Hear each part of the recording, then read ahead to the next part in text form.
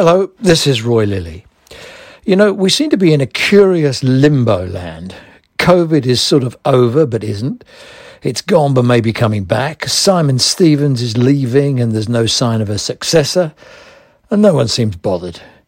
All eyes are on the mid-June, and Bojo's hokey-cokey will we be in or out of lockdown, and there's a general resignation that another lockdown might just happen. We have a lacklustre cabinet enthralled to a nationalist prime minister, in turn enthralled to focus groups and some ugly backbenchers. Popular, but we can't figure out why. Politics is only about vaccinations. No one's interested. We're floating on a tidal wave of debt and the levelling up blah, blah, blah, plus all the other promises, trains, hospitals, schools, defence and Irish borders, all seem to be along with the tooth fairy. Well, so what?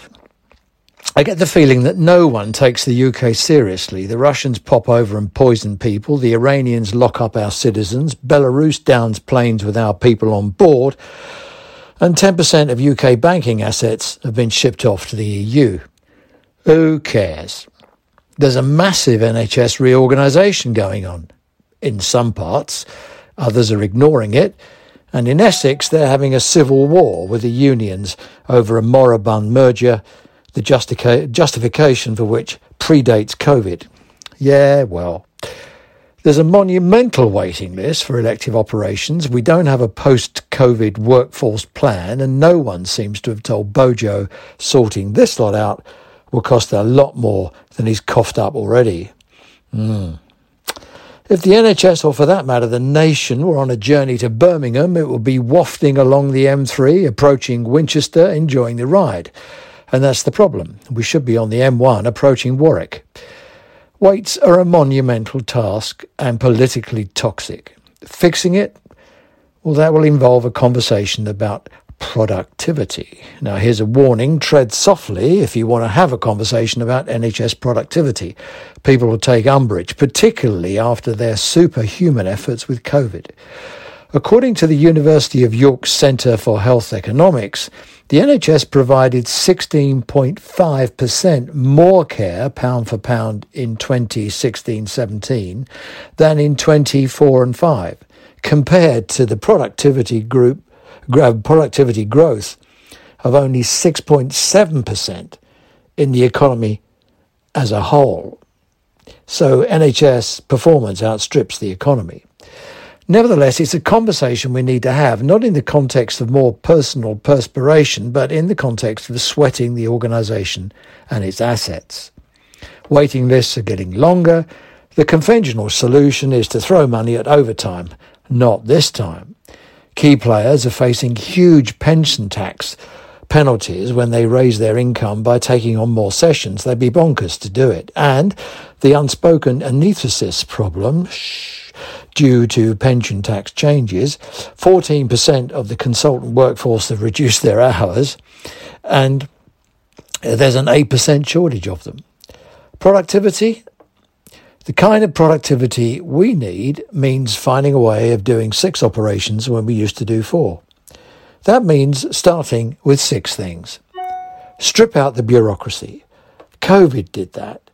But administration and red tape is like Japanese knotweed. You have to keep at it, digging it up. Move to a digital-first NHS. The recent row with the BMA over web-first primary care consultations is an example of how entrenched attitudes are and how far away we are from doing it. We must make it happen. Get everyone working at the limit of their capabilities and registration, and create free, accelerated professional development training opportunities like never before. No one should pay for their own courses. Don't get distracted with snake oil, digital junk, apps and software. They add complexity and usually transfer problems to a screen. Pooling money, sharing data and mutualized logins will do for now. If anyone sells anything that isn't 1,000% interoperable, put them on a plane to Belarus. If anyone buys anything that isn't 1,000% interoperable, I'll start again with that. If anyone buys anything that isn't 1,000% interoperable, give them the pearl-handled revolver. Create an absolute focus on the front line. Reward it properly and make it fun to work there. Start again with a nurse's pay rise. Think of the solution as a supply chain issue and look at every link in the chain. Find an expert.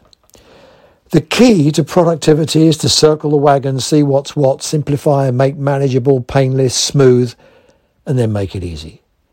As far as I can see, most of the NHSE guidance is preoccupied with payments, funding, tariffs, ambitions, stretching, and Fanackerpan.